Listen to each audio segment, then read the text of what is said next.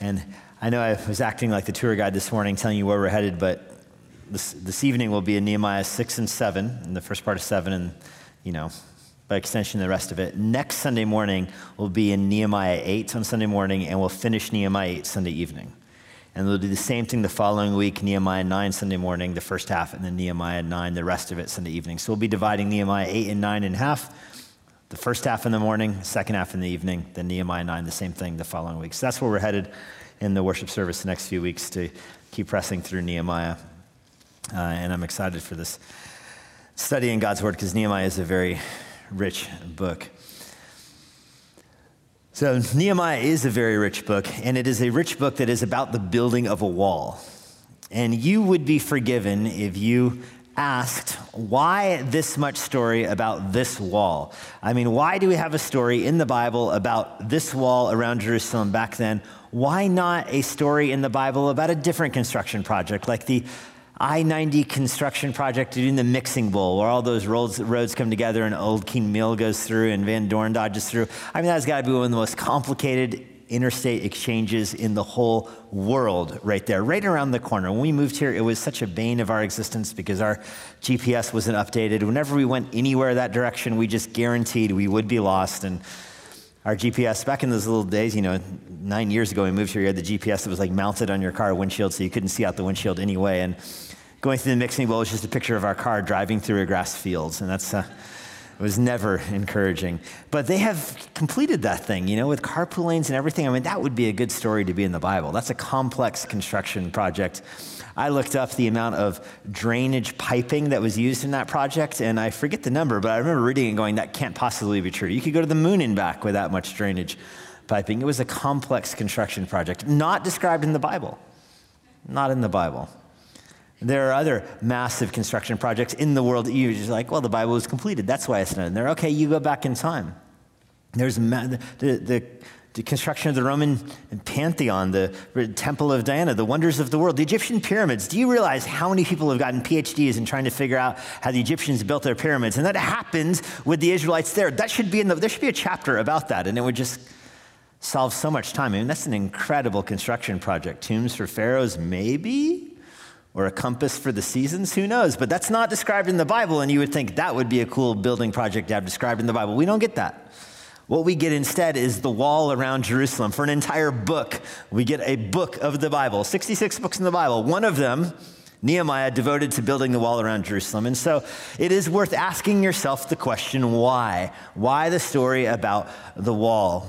And the truth is, the reason Nehemiah is such a critical book in the Bible is because the question Nehemiah is after here is God going to dwell with man? That's what Nehemiah understands, that Nehemiah is working on Jerusalem to build a wall that will protect Jerusalem from their enemies so the temple can be secure and stop being raided, so that God can have a place to dwell with mankind. I mean, that's what we're after here. Nehemiah wants the answer to the question, will God dwell with mankind? And if the answer is no, it's not going to be because Nehemiah didn't build a safe place for him. Other nations have idols. Idols are practically ubiquitous around the world. Every nation has idols. Even offshoots or cults or branches, whatever, of Christianity have their own idols between saints that you can adore and altars that you can bend down at, or certain images that you prop on your walls or whatever. It is just ubiquitous. People want idols. People want some way to represent God with man. That's what they desire in their hearts. They want to bring down. There's something in our human heart that wants to bring God down to us. This is what both Moses asked at the end of Deuteronomy and Paul asked in the book of Romans. Will anybody ascend up to heaven to bring God down? Of course not. You cannot do this, Romans 10. Can you ascend to heaven and bring God down? You can't do that. But that's the desire of the human heart, is to bring God, to make God more accessible and to bring him down to us. And, this is the way it used to be in the garden before the fall. Adam and Eve dwelled in the garden in peace and harmony, and God walked with them in the garden and talked with them in the garden. He dwelled on earth with them.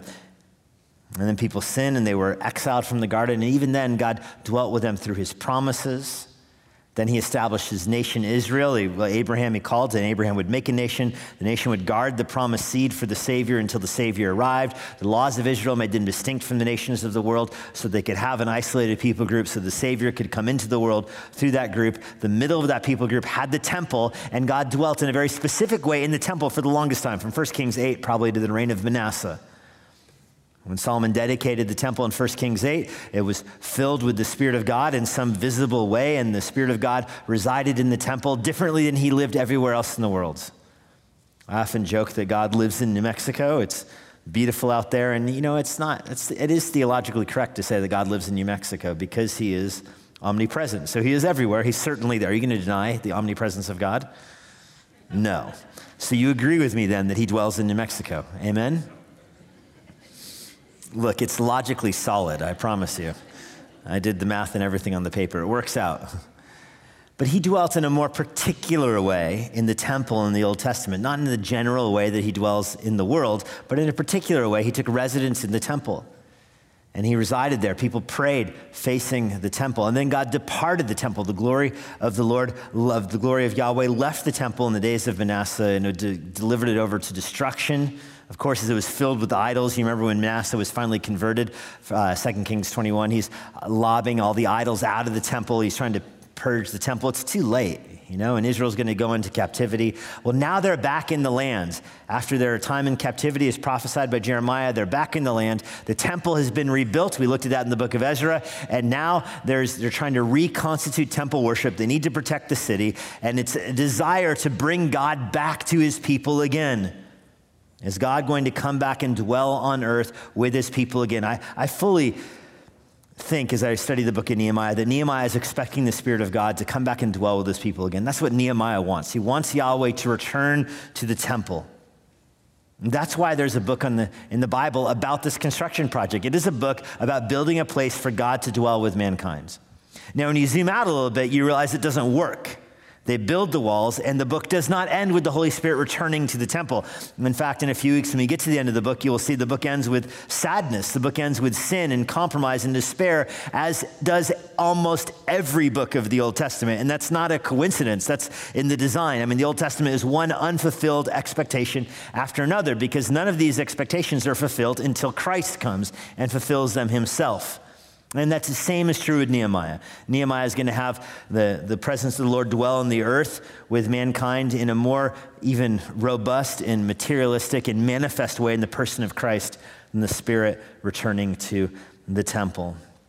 But the point of Nehemiah, the whole book, not just Nehemiah 6, but the entire book, is Nehemiah's effort to secure the city so that he can repopulate the city, so it can support the temple life. There's a lot of priests and Levites that will be going on in the temple. He wants to support that. For him to have the priests living in security, he needs a temple around there. If God is going to dwell with mankind again, the wall has to be completed. This is a book about temple work. Even though it's about the wall, it's about securing the temple. And temple work is about sacrifices. That's what happened in the Old Testament for sacrifices. They didn't have the massive worship services like you might envision. The temple was predominantly a place for sacrifices, and it required a lot of priests to do this. And so that's what Nehemiah is about, getting sacrifices back to going into Jerusalem. The wall work, all the things about the wall in Nehemiah is really about pointing people to the work of sacrifice, God dwelling with mankind, people offering sacrifices that point towards the future sacrifice of Jesus Christ. And so when we get to the book of Nehemiah, we see a small group of people. We see sons and daughters, priests and slaves and landowners, rich and poor, and they're all working together in this book for the common cause of building the wall to secure the city for the sacrificial system. And because they are laboring for the temple, because they're laboring for this desire to have God dwell with man, they have enemies. They do not have enemies for political reasons, although their enemies try to present themselves as political enemies. The enemies we'll see today in Nehemiah 6, they are out there. Ostensibly, it's a political problem they have with Nehemiah, but it really isn't. It's a theological problem. The Samaritans don't like the Jews because the Jews teach that the temple is where the sacrifice takes place, and the Samaritans reject that. People reject the exclusivity that Yahweh demands. God demands exclusive worship, and people don't want to worship him exclusively. People want to worship their idols because their idols feel so close to them. And so because Nehemiah is rejecting the idols and building a wall to secure the temple, which highlights the sacrifices of Yahweh, their covenant-keeping God, Nehemiah has enemies, and the enemies are God's enemies. People oppose God because they love sin, and that is fairly consistent throughout the Bible and throughout the ages. And that's why there is always a temptation in believers' lives to water down our testimony.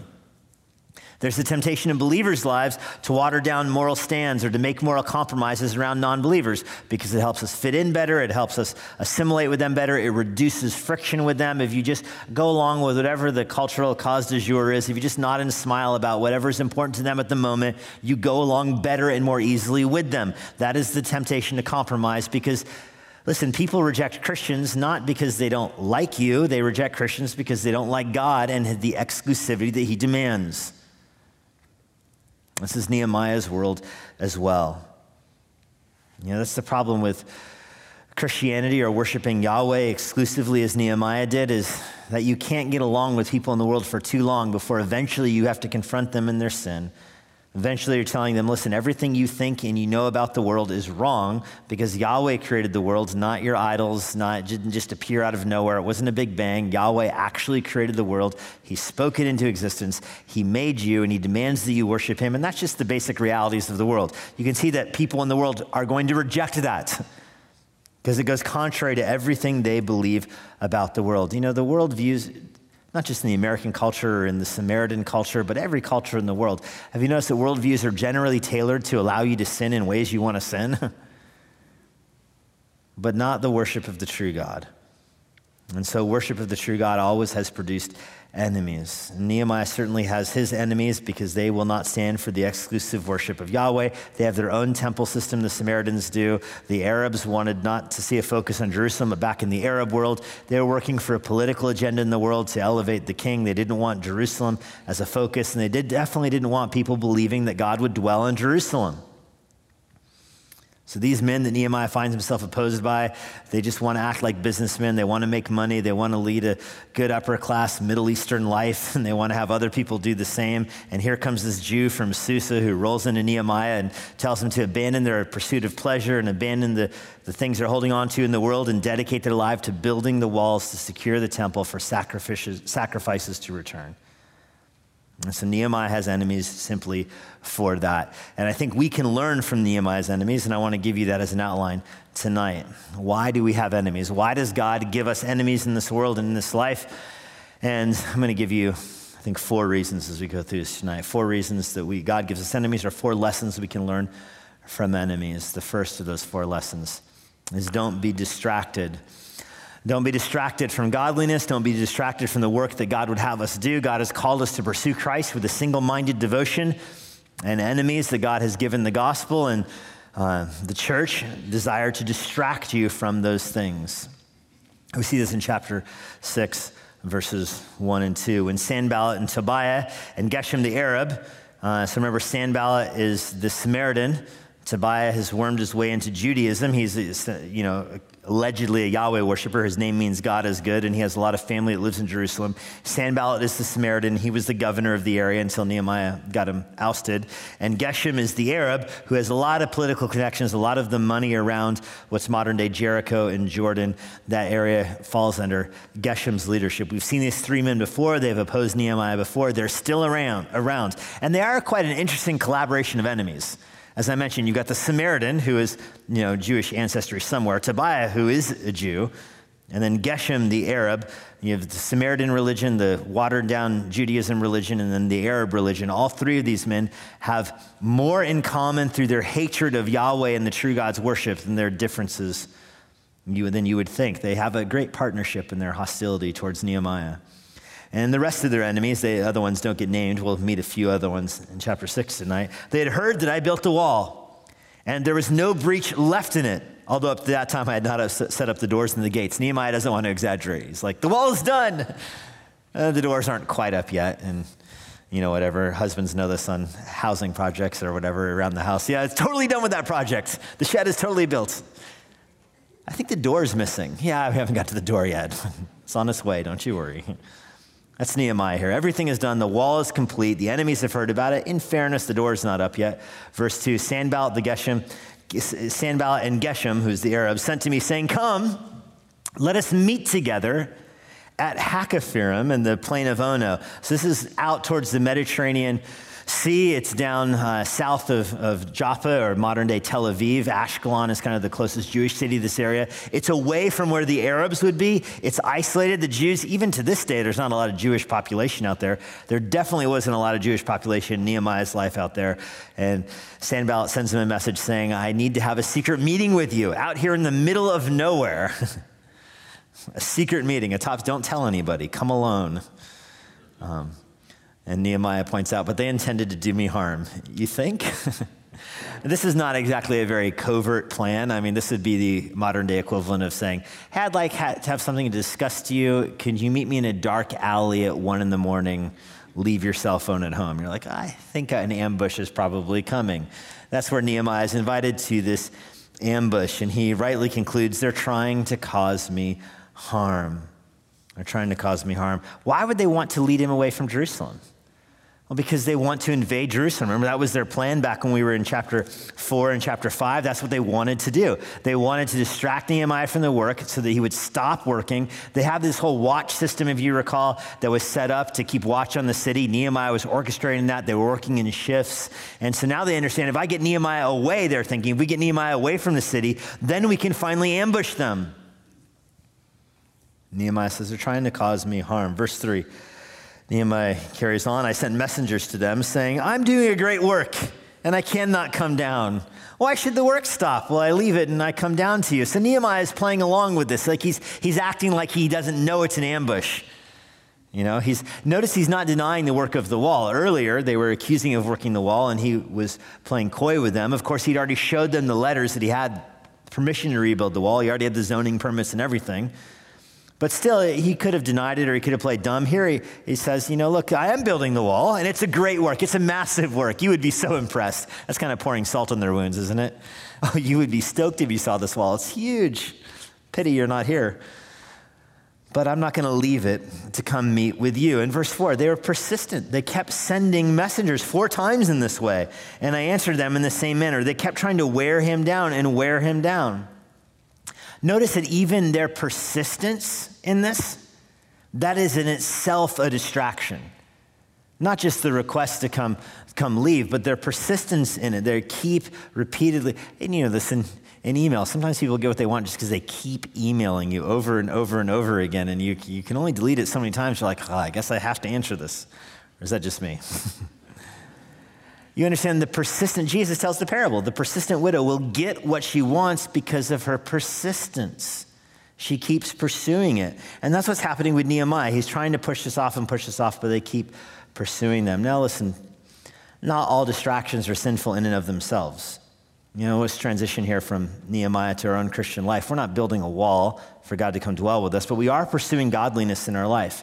We are supposed to have a single-minded devotion to pursuing Jesus Christ. God has placed us in the world. He's given us a vocational calling in this world. He's given us a family in this world. We're supposed to be magnifying Christ in our family, magnifying God at work as we bring the gospel into the world. We're supposed to be evangelizing our neighbors and coworkers, and we're supposed to be bringing the gospel into the world. That's what God has called us to do. And yet there are so many things that distract us from that, if we're being honest. We are so easily distracted from wherever the latest news is, to the presidential election, to politics, to family matters that aren't that significant with extended family, or things going around the country that you don't really have a lot to do with. Everything gets distracting. It's so easy to be distracted. It's so easy to take your eyes off of Christ. I always have one particular seminary student in my mind who I thought was gifted. He was a friend of Deidre and I, and then he wanted to take a year off of seminary just to go work for his dad for a while. And it was just one of those things that you knew if that guy left, he was not coming back. And it's not sinful to go work for your dad, of course, but you could tell in this guy's life it was a distraction from what the Lord had called him to do. And of course, he never came back to seminary. He eventually got more and more involved in secular work, and eventually ended up even apostatizing from the Christian faith. And which I'm thankful for the Lord exposed that before he became a pastor. But you just can sometimes see how distractions set in someone's life. And when they are fed and they are fed and they are fed, they grow, and you're no longer working for the Lord, but you're trying to put out all these fires that you allow to burn around you. Luke chapter 9, verse 57, Jesus talks about this. He's going along the road, and someone comes up to Jesus and says, Lord, I will follow you wherever you go. Remember what Jesus tells him? Foxes have holes, birds have nests, but the Son of Man has nowhere to lay his head. Someone else comes running up to him and says, I'll follow you. And Jesus says to the guy, okay, follow me. Come along then. And the man says, but Lord, first let me go and bury my father. Let me go put him in the ground. And of course, his father probably hadn't died. It's probably an idiom for taking care of family situations before I follow Jesus. And Jesus said to him, listen, let the dead bury their own dead. But as for you, go out and proclaim the kingdom of God. I mean, you're not going to get a more clear instruction than that. The guy says, I want to follow you. And Jesus says, okay, let's go. And the guy says, I got some things to take care of at home first. I'll totally be ready to leave in 3 years, though. And Jesus says, why don't you let those things take care of themselves, man? They're not significant. Let them take care of themselves. And you just go preach the kingdom. Jesus doesn't even, he changes it. He doesn't even say, go with me. He doesn't even say, follow me. He says, just go out there. You don't have to go physically with me. Go wherever you want to. Just preach. Proclaim the kingdom of God. Another person comes up, Luke 9, verse 61. A third person comes up and says, I'll follow you, Lord, but first let me say farewell to those at my house. Again, it's not wrong. If you're going to go on a short-term mission trip, go say goodbye to your parents. Of course, you'll probably need a ride to the airport. Yeah, Jesus isn't saying it's sinful to say goodbye to people before you go to work in the morning, but he's rightly perceiving the tendency towards distraction in people's hearts. And Jesus tells him, Luke 9, verse 62, no one who puts his hand to the plow and looks back is fit for the kingdom of God. You want to follow Christ? Follow Christ. If you want to follow Christ with one eye in the rearview mirror and thinking about the life that would have been, you're not fit for the kingdom of God. Give up on it, man. Either follow Christ or don't, but make some decisions in life. That's the nature of distractions. Those who are enemies of the gospel, one way to be an enemy of the gospel is to outright oppose Christ. But the most common way you'll see the gospel opposed in your life is through people that just want to distract you, that want to give you things that aren't eternally significant to fill up your time, to cause you to manage them, and it keeps you from reading the word, it keeps you from spending time with your family, it keeps you from working at your own secular job with all of your strength and your attention. It keeps you from glorifying the Lord as you're supposed to, because there are people who their goal in life is to distract. And certainly Nehemiah has encountered that. And his enemies shift, by the way, from lures to lies here. They started trying to lure him away out into an ambush, and now they go to lies down in verse 5. In the same way, Sanballat, he's a Samaritan, for the 5th time sent his servant to me. This time, the guy shows up with an open letter in his hand. So if it was really a correspondence between the former governor and the current governor, that's the exchange here, you would expect the letter to be sealed and probably have the governor's seal on it. You'd expect some kind of diplomatic propriety here, but instead the letter comes, it's open, clearly left open, and it says, verse 6, it was written in the letter, it was reported among the nations, and Geshem also says it. That's ridiculous. Geshem also says that you, the Jews, intended to rebel. When somebody says, everybody is saying, and also this one person is saying, you know that not everybody is saying, right? You understand that? Everybody says that they don't like this, but really, I've also heard it from my wife. That's true. Everybody says usually means my wife says. I hope I don't get in trouble for saying that later.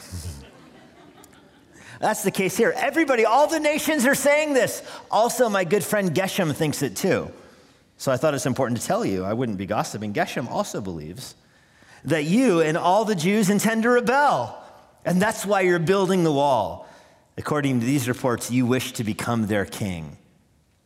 Now, if this was a serious accusation, it would be sent in a secret letter, not in an open letter for everybody to read. And of course, we know this isn't true. The letter keeps going in verse 7, it gets better. You've also set up prophets to proclaim concerning you in Jerusalem. There's a king in Judah, and now the king will hear of these reports. So let us come and take counsel together. So do you catch this ambush here? He tells Nehemiah, you are seeking to overthrow the king, and you've got prophets stationed everywhere. Remember what happened when David died? The same kind of shenanigans happened with his son that set prophets up to proclaim that he was king. That was not God's plan. So he's accusing Nehemiah of doing that. You've paid prophets to proclaim that you're the king. You're buying these false prophets to announce that you're the king. And this is a huge deal, and the king's going to hear about it. So we need a secret meeting to talk about it.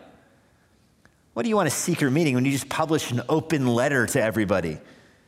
Everybody can read now you want a secret meeting? I mean, come on. This is the equivalent of saying, listen, here's a prayer request. So-and-so is going through this. Let me announce it to my whole small group. My whole Bible study is going to hear this prayer request. But hey, don't tell anybody. It's super secret.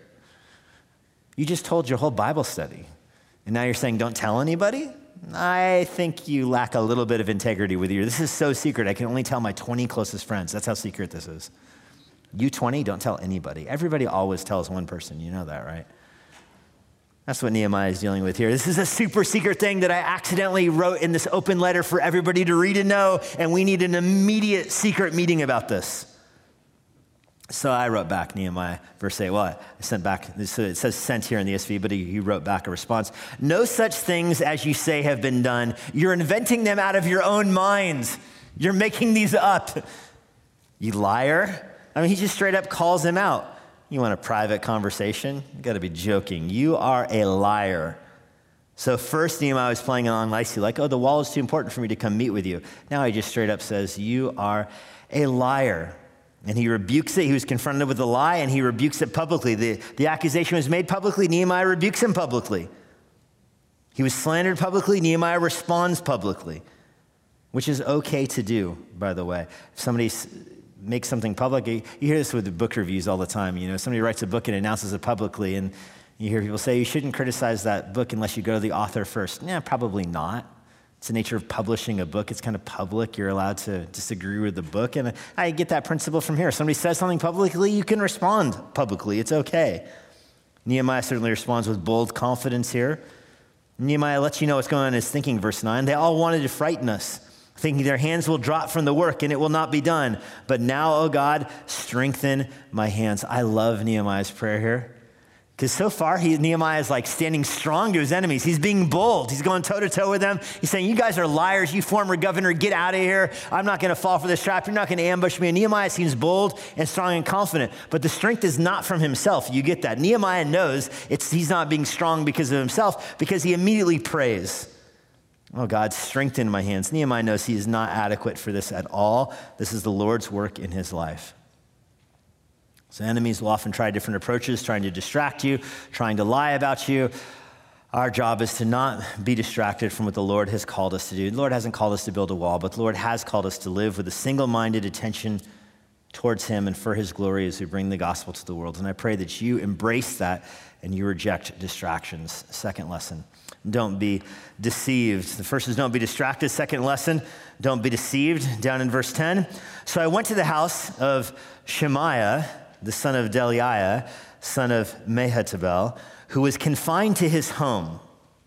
Now, this phrase, confined to his home, it could mean that he's afraid of death himself, and so he's locked up in his home. It could be that he was ceremonially unclean, but I doubt it, because Nehemiah probably wouldn't have went and met with him. It could also be that he's kind of prophetically confining himself to his home to try to give credence to the prophecy he's about to give. So here's the guy who says, I'm locked up at home. I cannot come out.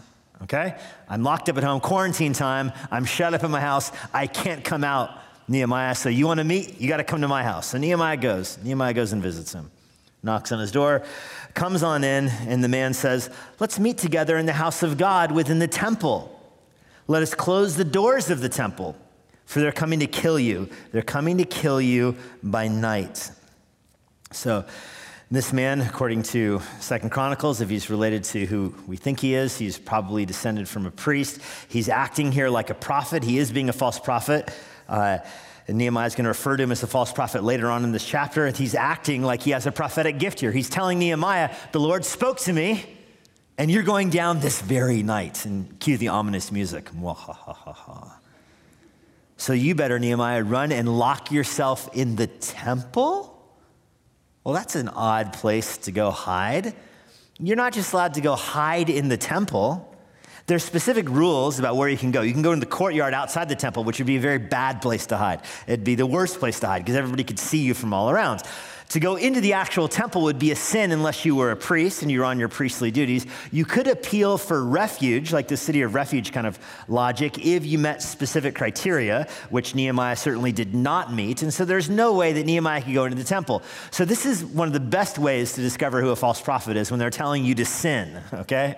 The false prophets that say you should do this, and you're like, I think that's probably sin. No, it's okay, I'm a prophet. No, it does not count.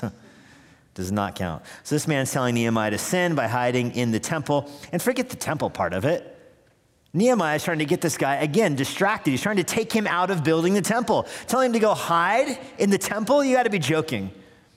The whole army would probably defect on Nehemiah. What would you do if you're the watchman on the wall that he's stationed all around Jerusalem and you're looking for Nehemiah? Oh, he's hiding in the temple because they think somebody's going to ambush him tonight.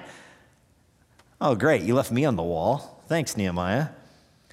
Well, that's what the ambush is. In verse 12, Nehemiah says, I'm not going to do it. He said, well, in verse 11, he says, should such a man as I run away?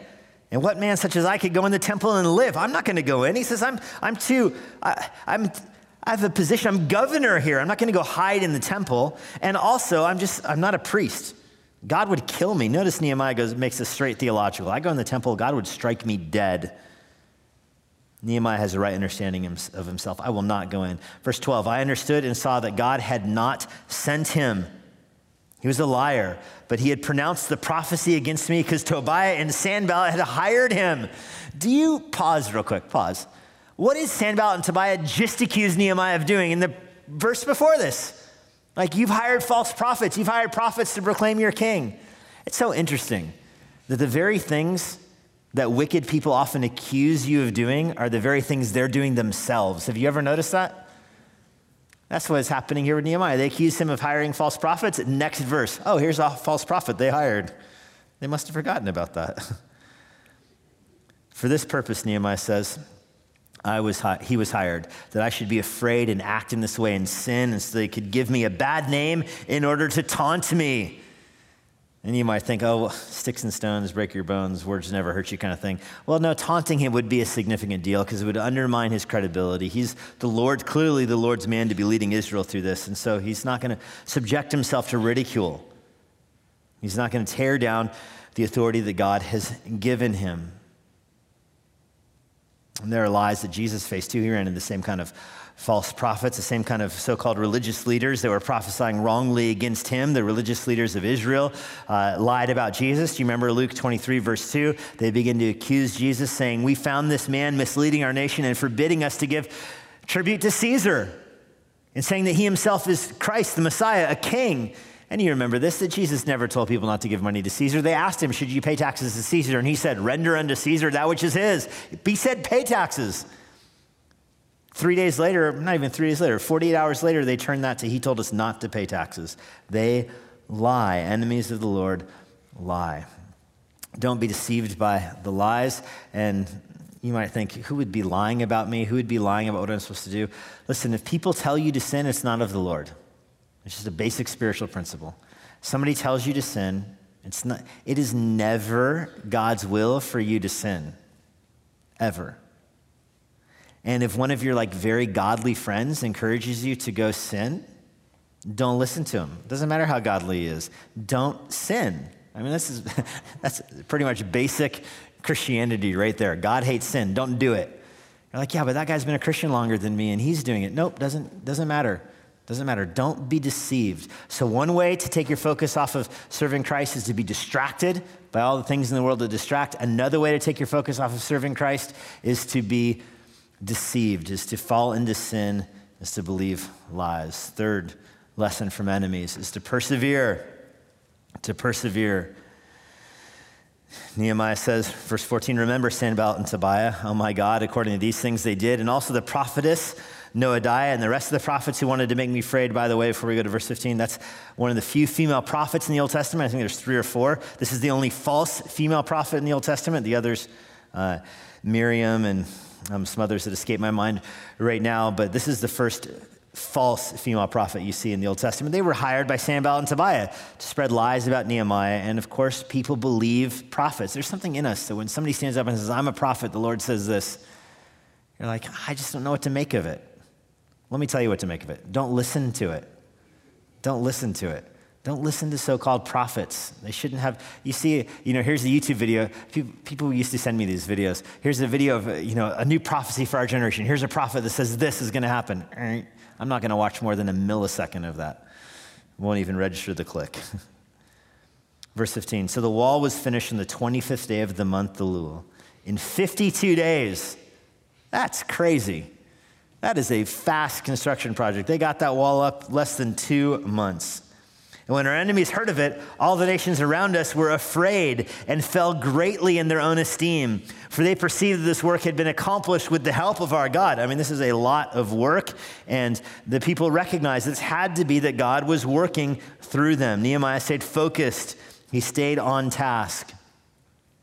Moreover, in those days, the nobles of Judah sent many letters to Tobiah, and Tobiah's letters came to him. So Tobiah apparently is living in Jerusalem. Sanballat is up in the north, and the Arab is over in Jordan. But Tobiah is living in Jerusalem, and he's getting mail, and he's sending out mail, and he is organizing this resistance from inside the city. For many in Judah were bound by oath to him because he was the son-in-law of Shechaniah, the son of Arah, and his son Jehoiakim had taken the daughter of Meshullam, the son of Berechiah, as his wife. A complicated relationship. Short version of it is this guy has married into power and is in Jerusalem, and nobody wants to cross him because of who his family is. So everybody goes along with him, and so he is organizing this revolt from inside of the city, and they spoke of his good deeds in my presence and reported my words to him. And Tobiah sent letters to make me afraid, which is just annoying. You know, Nehemiah is trying to do the work, avoid these ambushes, and people are walking by him talking about what a good guy Tobiah is. You know, like, hey, nice weather outside today. Oh, Tobiah is so brilliant. Do you know about what a genius this guy is? You should hang out with him. You know, have a good day. Not helpful. Not helpful. But Nehemiah refuses to get distracted, and he works with his hand to the plow and finishes the task. You know, the appropriate lesson for us from this is that you're called by God to fight sin, to live a radical life, to support missions, to stay above reproach, to care for your family, to teach your children godliness, to spread the gospel in the world as much as you're able. That's what God has called you to do. And when you lead a holy life and you do those things, those who oppose you are put to shame. Titus 2 verse 7 says this, show yourself in all respects to be a model of good works. In your teaching, show integrity, dignity, and sound speech that cannot be condemned, so that an opponent will be put to shame, having nothing evil to say about us. You might think, yeah, I don't have many enemies. If you can't think of many enemies that you have, try witnessing more. You'll get some, I promise. Tell more people the gospel, and you will find yourself with more people who reject you. Take a more radical stand for Christ, and you will find people that are opposed to you for your stands for Christ. Even other believers might be opposed to you if they feel like you're living too much of a godly life. It starts to convict them. You might even find opposition from inside the camp that way. If you try to lead a radical Christian life in a way that makes you a jerk, then you deserve your enemies. I want to be clear about that. If you're obnoxious and you have enemies because you're obnoxious, then your enemies are not gospel enemies. They're your enemies because you're obnoxious. But it's better that you lead a godly life so you put your enemies to shame as you take stands for Christ. Then you know, this is Peter's point, 1 Peter 3, verse 15, make a defense to anyone who asks you for the reason to the hope that's within you, and do it with gentleness and respect and with a good conscience, so that when you're slandered, those who revile your good behavior will be put to shame. If you're obnoxious when you're evangelizing, you'll get enemies who are upset about your obnoxiousness. Jesus is not glorified that way. But if you're kind and you're gentle and you have respect while you're taking radical stands for Christ, then your enemies will be the ones who are put to shame. That's certainly what happened in Nehemiah's life. Chapter 6 ends with Nehemiah's enemies walking around him talking about what a good guy Tobiah is. I mean, that's just got to bug Nehemiah right off the wall, probably. It's going to drive him up the wall, I think. But nevertheless, he does persevere, which leads to our final lesson, to be vigilant. When the wall had been built, chapter 7, verse 1, the word persevere, is from verse 19. They spoke of my good deeds in my presence, and nevertheless, he stuck with it. Chapter 7, verse 1, the wall had been built. I set up the doors, and the gatekeepers and the singers, the Levites had been appointed. I gave my brother Hananiah and Hananiah, the governor of the castle, charge over Jerusalem, for he was more faithful and God-fearing man than many. And I said to them, let not the gates of Jerusalem be opened until the sun is hot, and while they're still standing guard, let them shut and bar the doors. Appoint guards from among the inhabitants of Jerusalem, some at their guard posts and some in front of their own homes. The city was wide and large, but the people within it were so few, and no houses had been rebuilt. So this is a very dangerous situation. The work is done, but it is a dangerous situation because there's a lot of space here and not a lot of people in the city. They need more people in the city. Ezra led a return earlier. There's going to be more people that keep coming back, but Nehemiah's goal is to repopulate the city so they can return to the temple worship. That's the point. The wall is done now. So in a sense, they're more secure because you can bar the doors and the enemies can't get in. But you have to open the door for business and commerce. And so Nehemiah is not naive. He doesn't think the enemies are going to disappear. He knows they'll be waiting for an opportune time. And so that's why he says, don't open the gate until it's hot. If you touch the lock and it doesn't burn your hand, don't open it. The idea being it'll be harder for your enemies to attack. If it's hot, they can't just stand up there and wait. They'll need to go away for food or water. Open it when it's hot and then close it right away with the guards still there so you cannot get ambushed. He is still being vigilant. The wall is done and he is not given up. He's put a godly person in charge of it. He's going to return back to the capital, but he's going to leave it under the authority of a very godly man. In fact, the godliest man he can find. Notice how he's described in verse 7. He was a more faithful and God-fearing man than many. That's probably an understatement. Nehemiah has shamed and silenced his enemies, but they didn't go away, and Nehemiah remains on the lookout for them. Opposition to what God has called Nehemiah to do is perpetually lurking just outside the city walls. It was Andrew Bonar who said, quote, "Let us be as watchful after the victory as we were before the battle." And that is a great principle for even New Testament believers. Now the rest of chapter 7 is going to be the list of people that did return to repopulate the city. This, as I mentioned, is largely from Ezra chapter 2. And so the idea is that these have populated more and more. You can draw your eyes just over to verse 62 real quick and see the sons of Delilah. And you've seen that they have already been compromised. The people that came back are the ones that are trying to thwart Nehemiah with their false prophets. Verse 64 of chapter 7. They sought the registration among those enrolled in the genealogies, but weren't found there. They were excluded from the priesthood as unclean. Nehemiah didn't let people who were not registered become priests. The governors told them they were not able to partake of the most holy food until a priest with the and the Thummim should arise. In other words, he did not let people just say, "Oh, honest, I'm a Levite." Nope. So Nehemiah is guarding the gates to keep the enemies from coming in, and he's guarding the temple to keep false priests from coming in. He is staying on the lookout. The whole assembly of those people that resettled the area, 42,000. That may seem like a lot, but it is a massive, massive city. Verse 73, the priests, the Levites, the gatekeepers, the singers, some of the people, the temple servants, and all of Israel lived in their towns. When the 7th month had come, the people of Israel were in their towns. So this is how Nehemiah's wall construction project ends. The book of Nehemiah shifts in chapter 8 and 9, where we're going to look at how Ezra reads and look at those next few Sundays. But I want to go back to where we began today. Why this story in the Bible? Why the wall building? Why not another construction project? Because Nehemiah is expecting the Lord to come dwell with them. We know how the story ends, and it ends very differently than Nehemiah expected. It ends with compromise in Nehemiah at the end of the book. But we know that the Spirit of God does again return to earth. He does come to dwell in the temple, just not as Nehemiah was expecting. Rather, God himself, the Son of God, comes incarnate in human flesh with the human nature, and he goes to Jerusalem. He goes to the temple. He tips over the tables and drives the money changers out and proclaims that this is his Father's house. The Spirit of the Lord was upon him when he was doing those things. It was even said when he cleansed the temple, they should have known this was going to happen because the prophecy said the zeal of the Lord, the zeal for his Father's house would consume the Savior and the Messiah. And so Nehemiah's work on the temple was not for nothing. It did allow Jerusalem to grow and be reestablished. It's just the Holy Spirit did not come and move back into the temple. Instead, the Savior himself came to the temple and claimed it as his own place. Another way the book ends in an unexpected way, the enemies who were outside the temple eventually move in.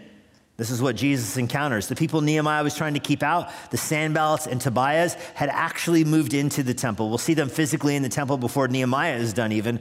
But in Jesus' lifetime, he was most opposed by those who had most access to the temple. Don't let that point miss you. Jesus was most opposed by those with most access to the temple.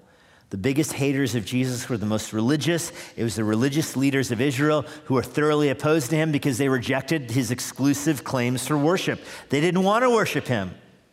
And so they rejected God. And Jesus told them, listen, you can't worship the Father unless you worship me. And when he said that, they took rocks to put him to death because though he was a man, he kept making himself out to be equal with God. The most religious people, the people that Nehemiah feared the most, eventually did take control of the temple, and Jesus had to drive them out. And thirdly, Jesus became the religious leader who stood for God. So the first unexpected twist in the ending of this book is that the Spirit of God comes in the person of Jesus. Second, that Jesus eventually expels the enemies from inside the temple. And the third way that's kind of a surprising ending of this is that Jesus becomes the religious leader who stood for God. Jesus, like Nehemiah, came to Jerusalem to claim the temple for God. Like Nehemiah, he came to God's people to proclaim forgiveness of sins through sacrifice. Only Jesus himself would be the sacrifice. Unlike Nehemiah, Jesus was sinless. Like Nehemiah, Jesus was lied about. He was lied to. He was attacked by enemies. He was attacked by friends. He was attacked by strangers. He was betrayed by those who knew him. Much like God protected Nehemiah through his life, God protected Jesus through his life. His first sermon in his hometown of Nazareth, they seek to put him to death by throwing him off the cliff. It was not his time yet, and he was allowed to depart. God providentially protected both Nehemiah and Jesus. In Nehemiah's day, the enemies circled outside the city, waiting for weakness in their leader. In Jesus' life, they circled him. In Nehemiah's day, they hovered around the city like vultures, waiting to pounce. In Jesus' life, they didn't hover around Jerusalem. They hovered around Christ. They followed Jesus wherever he went. They spied on him. They waited for any weakness to jump in and attack and betray him. So much so that Jesus had to use all the subterfuge, even for the Last Supper. He had to send a secret messenger with a secret sign and get a secret room to have the Last Supper so he wouldn't be betrayed. He really does follow in the footsteps of Nehemiah, and he gave them no window to betray him until it was the appointed time by God. Jesus lived a life above reproach. He relied on the Father and the Holy Spirit for strengthening his ministry, and he never sinned, and yet he was killed anyway. I hope from the book of Nehemiah so far you've taken this lesson that God has called you to single-minded devotion to Christ. Nehemiah really does, in a sense, point forward towards Jesus Christ. Nehemiah is trying to rebuild Jerusalem for sacrifices. Jesus is the sacrifice. Nehemiah was trying to protect the city. Jesus reclaims the temple. And the temple does belong to Jesus Christ. And now, of course, the temple is the church as the Holy Spirit dwells in us. And God calls us, like Nehemiah, to have a single-minded devotion to doing the work of the ministry, to preaching the gospel, to encouraging one another, to grow the temple through evangelism, and to strengthen each other spiritually, as we talked about in this morning's message. And I pray that you, as a Christian people, would not be distracted from that task, that you would not let the things of this world that can be so loud distract you from what God has called you to do with your life as we wait for the return of our Lord and Savior, Jesus, from heaven. Lord, we're grateful for the book of Nehemiah and the example it is to us of single-minded devotion to you. I pray for this congregation and pray that we would have a single-minded devotion, that we would learn from Nehemiah's example, that we would not be distracted by things in the world for clamor for our attention. We wouldn't be deceived by people in the world that lie to us about what is biblical and what is not, that we would persevere, that we wouldn't grow lazy in our Christian work, but having put our hands to the plow, we would persevere all the way till the end, that we would be vigilant, keeping watch over any threat to our spiritual life so that we can stand for you in boldness. Lord, empower us to lead a life that is pleasing and honoring to you. We ask this in Jesus' name. Amen. And now, for a parting word from Pastor Jesse Johnson. Thanks for joining us today. If you're in the Washington, D.C. area, I would love to meet you personally at Emmanuel Bible Church. Our service times and other church information is on our website at ibc.church. If you want information about the Master's Seminary and their Washington, D.C. location, go to tms.edu. I hope this resource has been an encouragement to you, and it helps you seek the Lord daily, serve others around you, and share the gospel of Jesus Christ with boldness. May the Lord bless you.